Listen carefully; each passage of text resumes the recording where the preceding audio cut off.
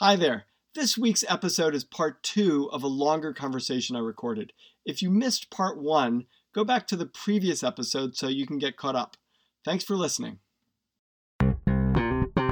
Hello, and welcome to the Bregman Leadership Podcast. I'm Peter Bregman, and I believe that the best leaders don't try to do it alone. As the CEO of Bregman Partners, my mission for over 30 years, and the mission of this podcast, is to help successful people like you close your leadership gaps, grow as leaders, and inspire your team, inspire all the people around you to get great results.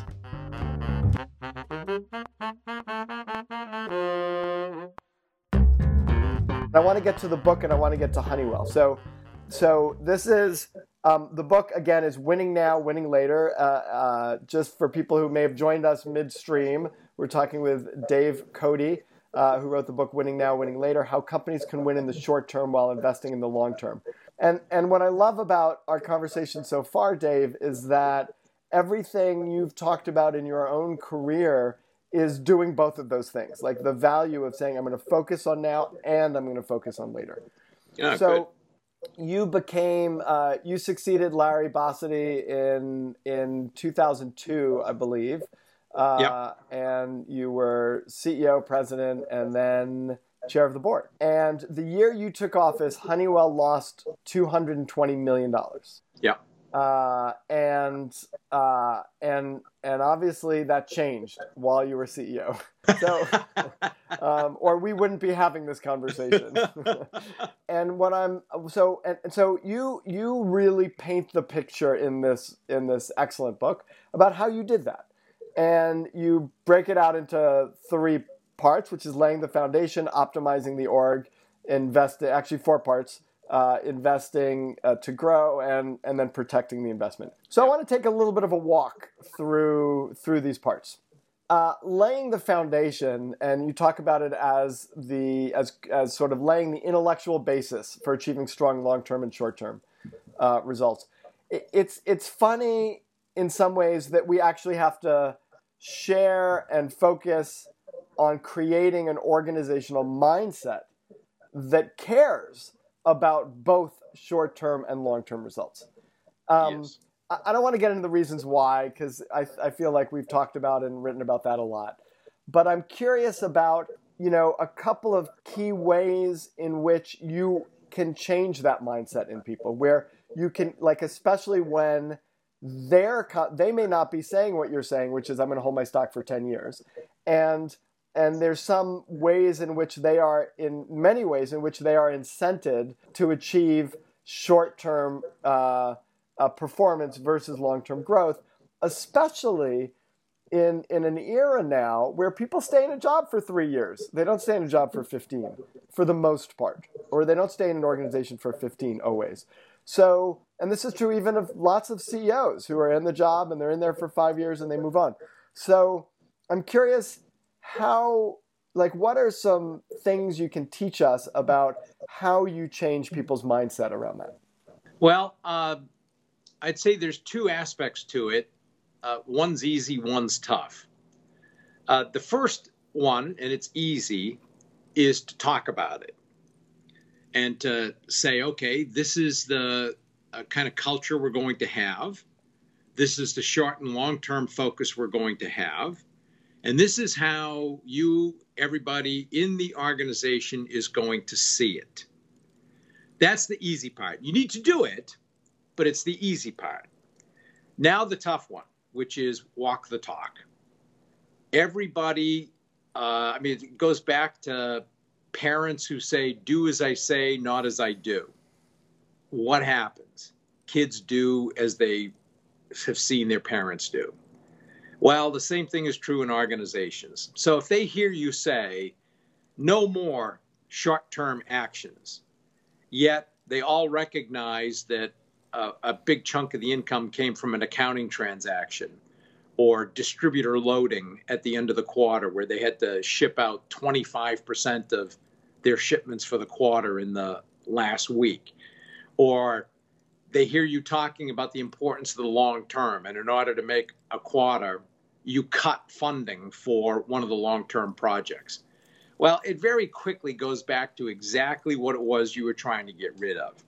So they have to see that you are absolutely steadfast in what it is you've described when it comes to your own behavior.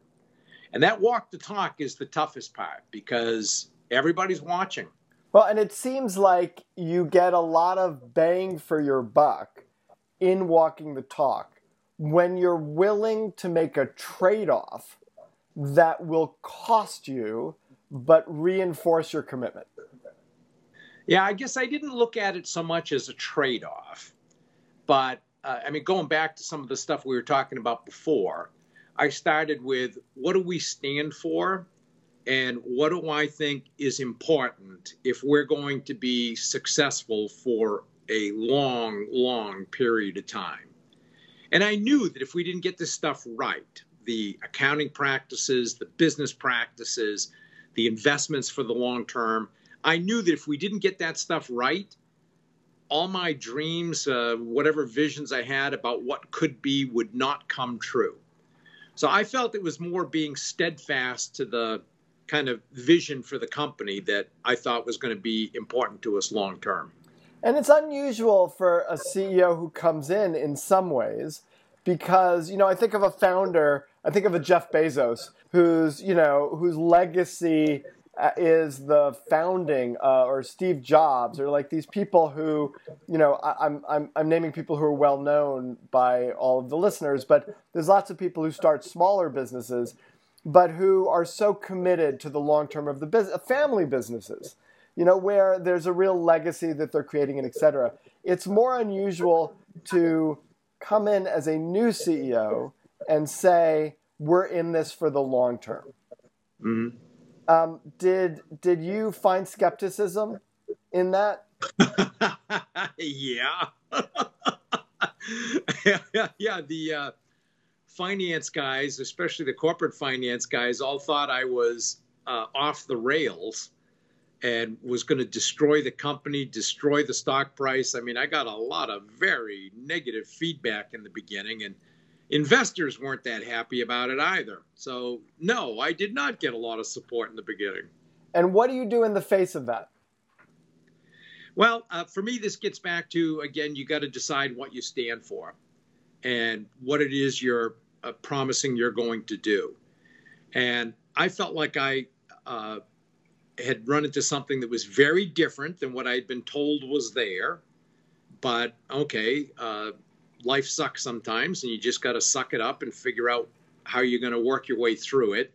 Getting back to, you can't just blame a bunch of people or cry or whine about it. And as I've kind of joked to some people, the book is called Winning Now, Winning Later, not Whining Now, Whining Later. This is something that you got to figure out, what are you going to do, and work your way through it.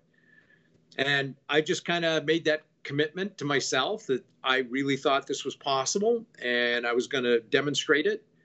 And it was different than what I expected, but by golly, I was going to make it work. It got particularly interesting when watching a business TV show one day when they were talking about me on the show, and they said, well, we're not sure this company can be turned around. And if it can, we're not convinced this is the guy who can do it. After all, he didn't make it to the first tier of the GE succession race, and he wasn't even the first choice to run Honeywell. So, yeah, there was a lot of interesting stuff going on at the time. And Hank Paulson said yesterday, which was kind of funny, he remembered reading about my appointment in 2002, and he said, oh, well, this is a really tough situation that exists in Honeywell, and God, who is this no-name guy they're putting in the position? Is this even possible? So there was a lot of negativity in the beginning. One of the things I love about that is that arguably the only way to create a name for yourself is to be a no-name in an impossible situation. That's sort of the definition of how we become a name, right? Because otherwise, that's an interesting point. I can't say I've ever thought about it that way, but you're probably right. Yeah, and I'm wondering, did you have doubts? You're sort of saying you take a stand. Do you take a stand with a little bit of a sweaty palm saying, God, I hope this works? Or like, what was your level of certainty in your stand? I would say I felt relatively confident that what I was doing was right. Because I was I'd say very confident that you couldn't continue to run a company with the kind of business and accounting practices that we had. I was not so confident that I was going to survive all of it. Because while I felt it was the right thing to do for the company, it was not quite clear I'd be able to generate the short-term results that would be required to hang on to my job, or that the board was going to, or investors would hang with me long enough for me to demonstrate that things could be better. So yeah, I did have some apprehensiveness there about, was I going to survive this whole thing? But I didn't see a lot of other choices. So there's a third piece which I would fit in the middle of the two that you've just defined, right? One is, I'm pretty sure it's the right thing to do. I don't know that I'll survive it. But there's this other piece in the middle. I'm pretty sure it'll work. Meaning, I know it'll work versus, God, I hope this works. Or I hope this, like, I know it's the right thing to do ethically. I know it's the right thing to do in terms of running a business. But I is doing the right thing also right for growing the business? Like, will it work in terms of my objective of winning now and winning later? And then there's this third piece, which you've talked about, is like, will I survive the process? I'm curious about the middle piece. That's, if it's a word, semi-confident. So I felt like this was the smart thing to do, and that you had to scrub a business down to its good operating practices. I felt like there were a number of initiatives that I had launched that would work and would turn into something. But one of the points that I make about leadership is that no leader should ever make a decision absolutely confident that everything is going to be perfect with that. And that they should always be looking for falsification bias as opposed to confirmation bias, that their decision was correct. So, no, I spent a lot of time looking over my shoulder to say, am I right? Is this working? Is it going to deliver the results? So, no, I was not 100% confident that, yeah, this is absolutely going to turn into great long-term results. I was confident that unless we scrubbed it down and really got it down to the right foundation, that nothing would be possible. That I was confident of. You know, you really demonstrate, and I've had this conversation with Harry Kramer and on this podcast, and I've written about it a lot, of this, you know, and this is throughout the book, and throughout this conversation, you're talking about the things that are commonly seen as dualities and not accepting the binary nature of it, right? And you know, short-term and long-term, they're seen as dualities, they're not. Doing great at your job currently and performing in a way that's visible, that shows people you can do stuff in the future, oftentimes not seen.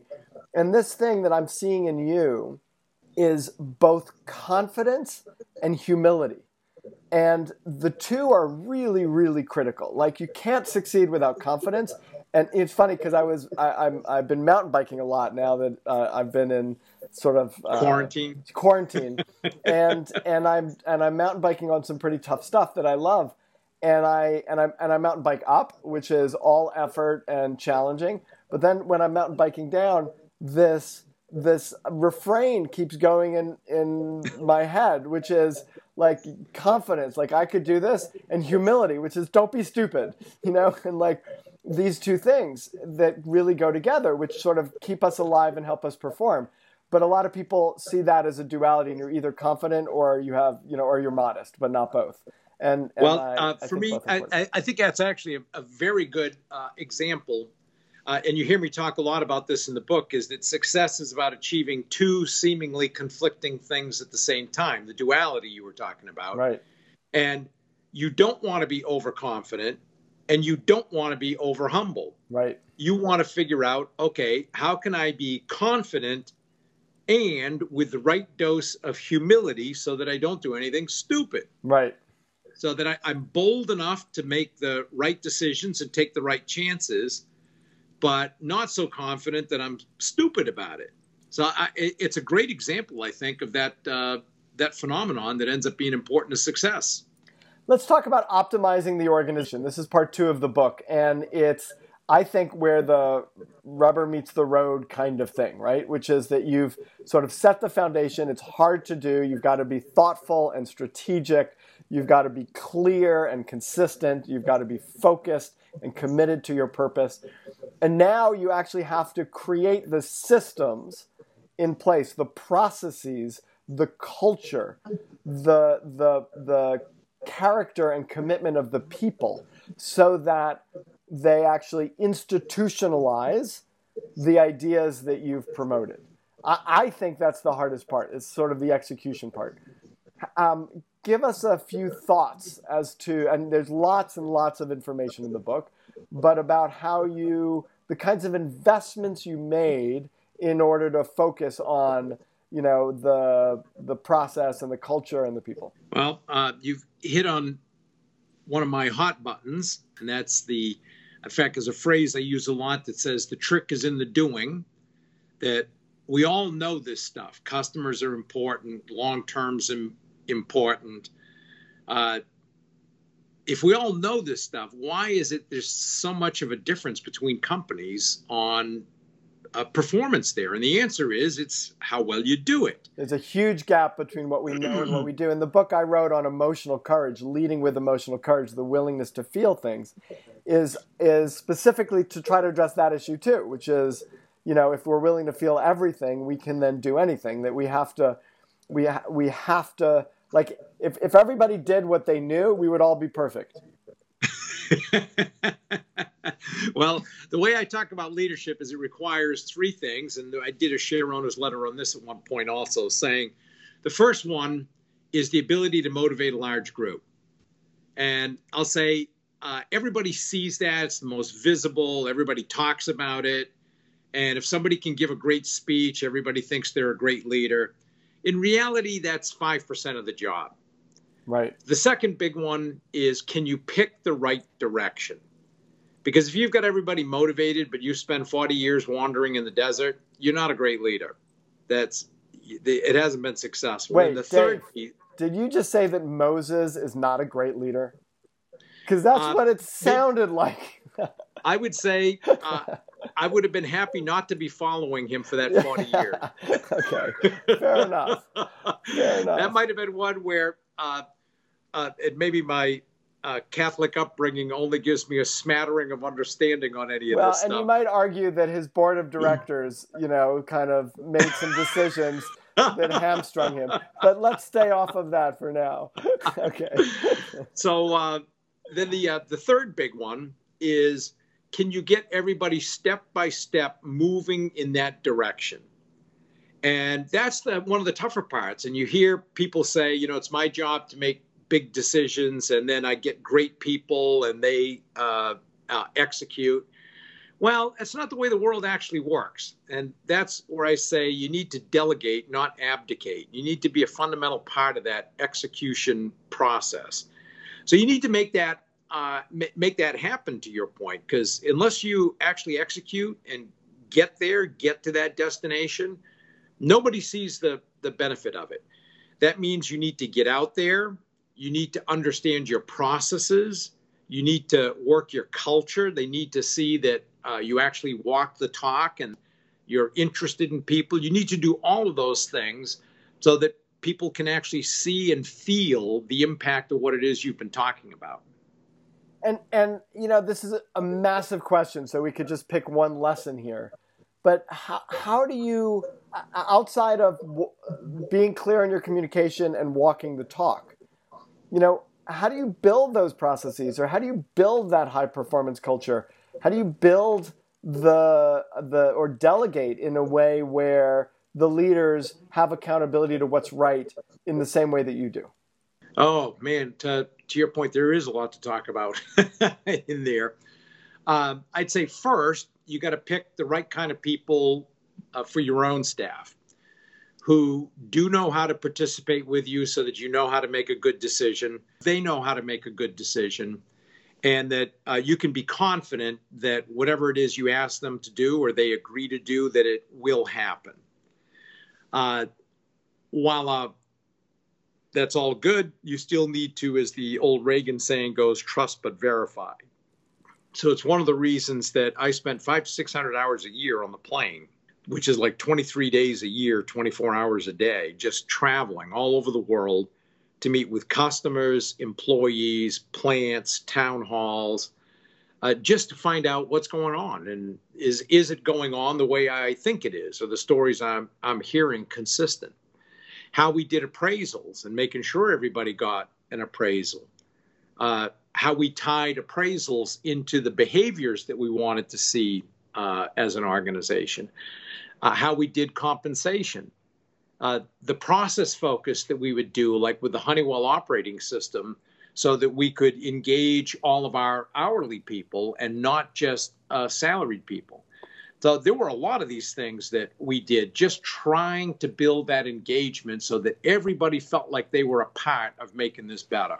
It does seem like the focus and being super clear on the smallest number of things that hold critical importance is really essential to being able to drive this through the organization. Meaning, if you really want everybody focused on a million different things, you're going to get a million people moving in a million different directions. But if you can kind of say, look, we are investing for growth, right? We have to deliver current results, and we're investing for growth. So, like, everybody might say, yeah, of course. But to be really clear, the decisions that you're making and that you're approving and the money you're putting behind it is very clearly not sacrificing the, or sacrificing in the in the right kinds of way to communicate the right kinds of message, short-term versus long-term. I mean, you always have to make decisions based on some limited set of resources, but it's the clarity, the what you say yes to and what you say no to, that feels is really critical to driving this through. Is that? Well, I couldn't agree with you more, and it's a big point of the book is this idea of focus. And the way I used to describe it to my own folks is that if you're in a war of some kind and you're trying to move on a 3,000-mile front all at the same time, you're not going to make the same kind of progress as if you focus on a 30-mile section and say, I'm going to put a bunch of resources here to make it through.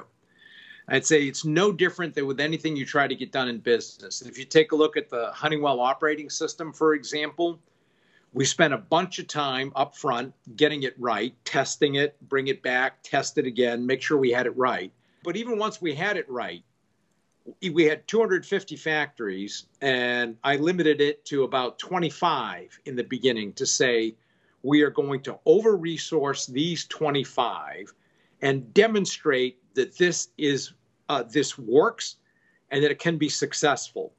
Because if I do that, then I'm going to get pulled from all the other 225 plants who look at it and say, okay, I'm not being forced to do this.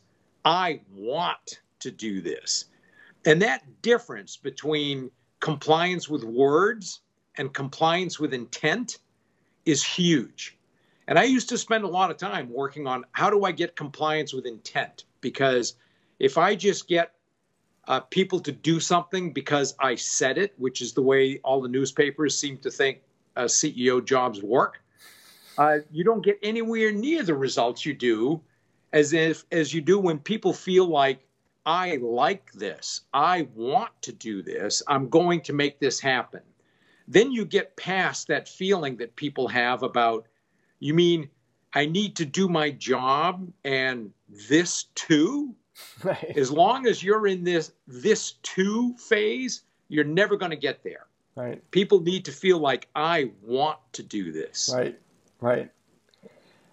Talk to us about leadership transitions. So, I think one of the hardest things to do is to build something and leave it in such a way that the growth that you've worked so hard to create continues. it's essential. Like if it's essential to effective leadership. Yep. I'm curious about what you know how you approached this such that you have the confidence to leave your shares in Honeywell for 10 years after you leave. Well, I went through a very extensive process in the selection. I know a lot of companies talk about how extensive their process is. Maybe they are, maybe they aren't. I would say in our case, certainly the substance of it justifies the rhetoric and is consistent with it. I really started 10 years before I was going to leave. So I was about 55 or so and said, okay, I want to start picking who are the people who are the right age, seem to be performing in the right way, that we want to start giving bigger jobs to. And we had 10 or 15 at the time.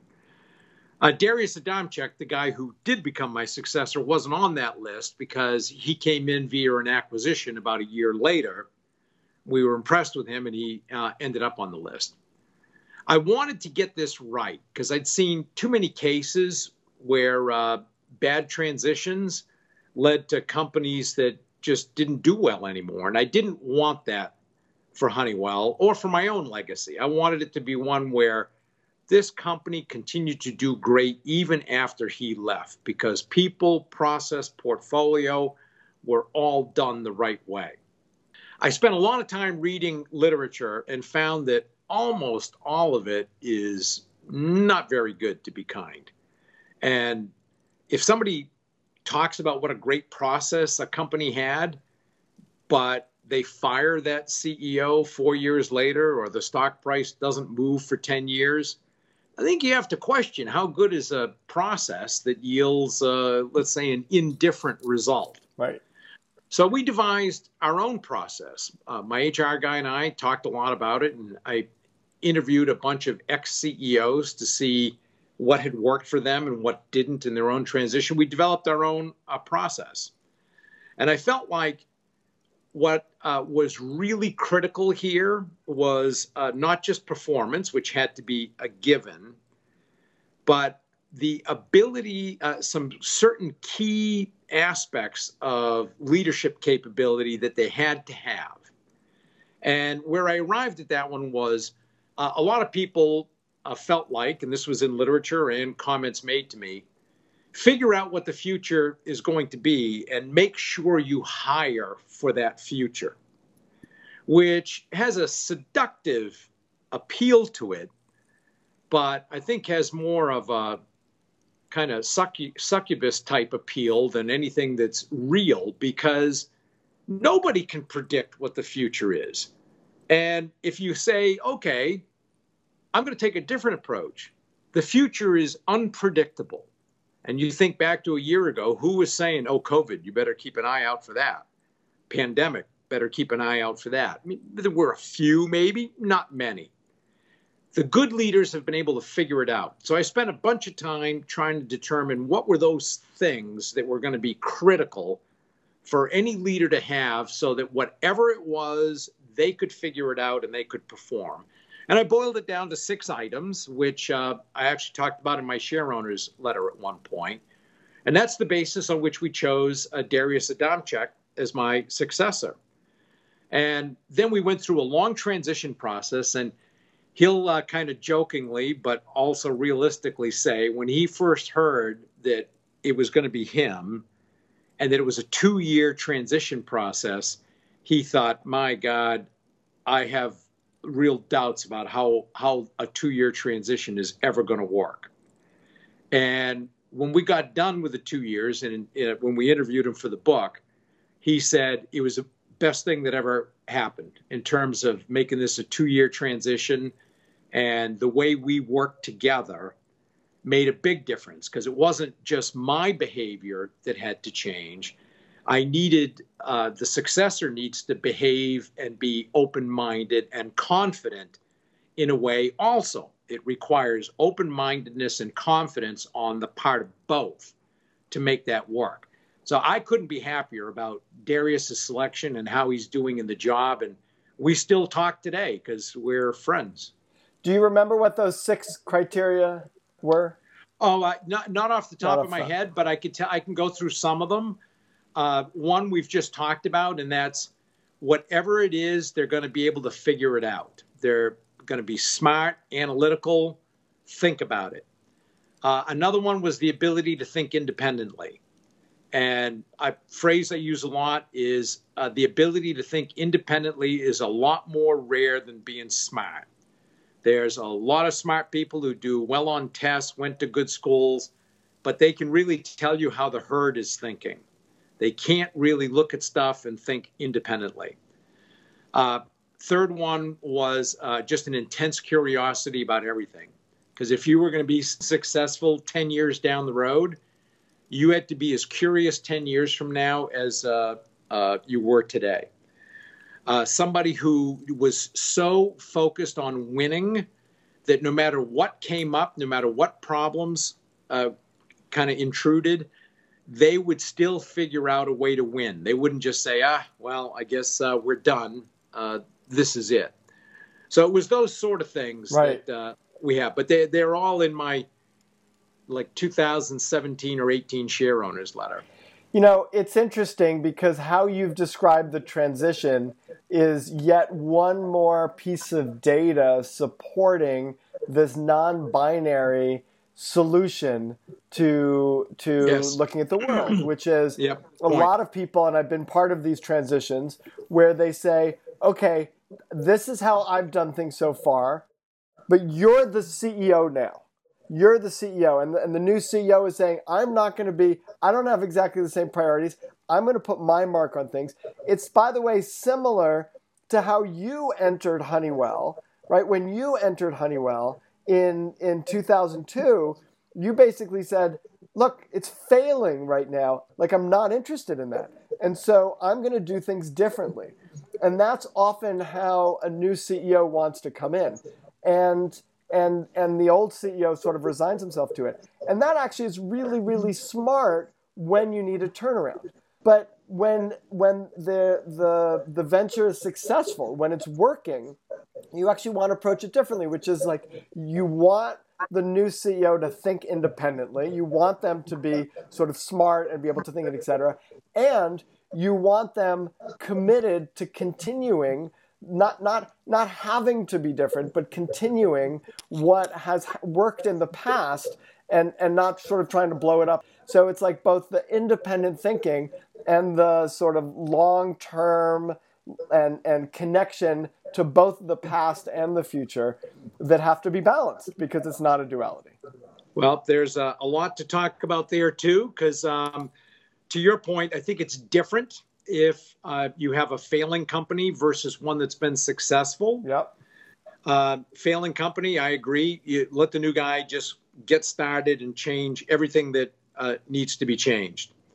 In a company that's been working, a potential failure mode is to say, hey, everything we're doing is working great, so just keep doing that.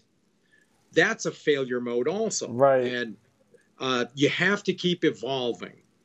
And this is where I would say it's important for both the successor and predecessor to be able to work together and to have the confidence in themselves and what needs to change and what doesn't, that neither one of them views change or lack of change as an aspersion on the other. Rather, I spent a bunch of my time telling the board, investors, and employees I did not leave Darius a perfect company.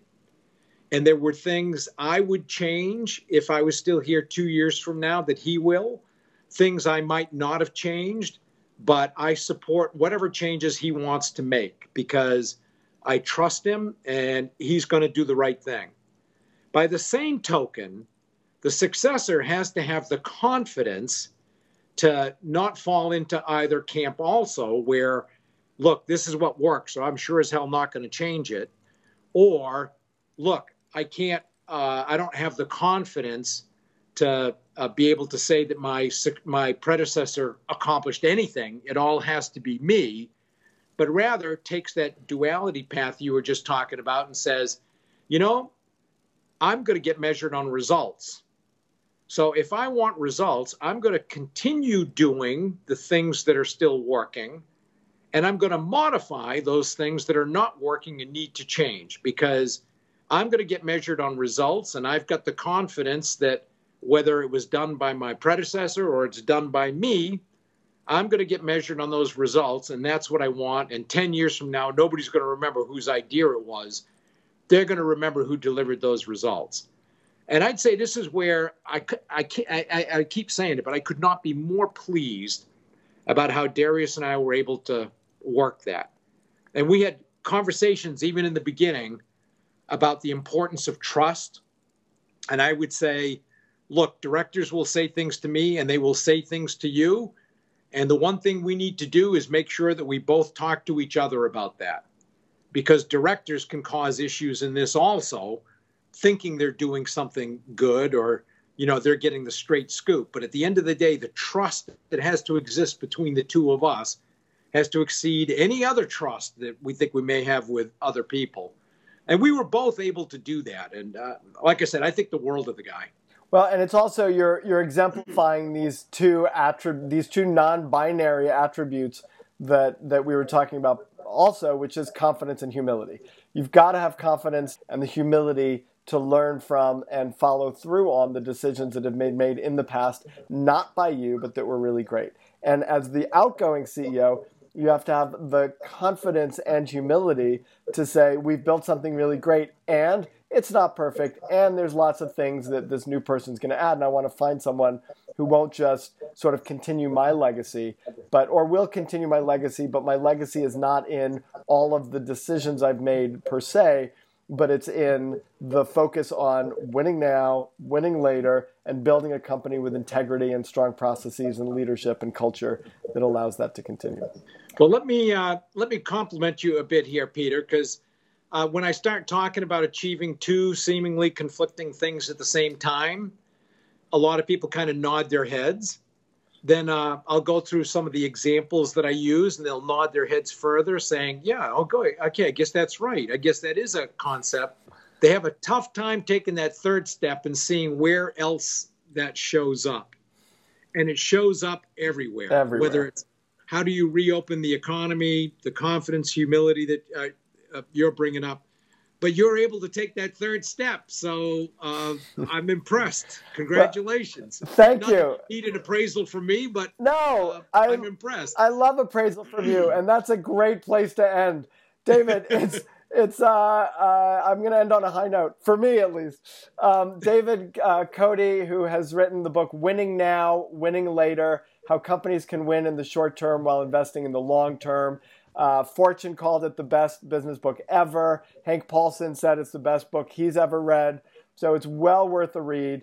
This conversation, Dave, has been delightful. Thank you so much for being on the Bregman Leadership Podcast. It was fun, and I appreciate your understanding of those concepts so readily. That's impressive. Thank you.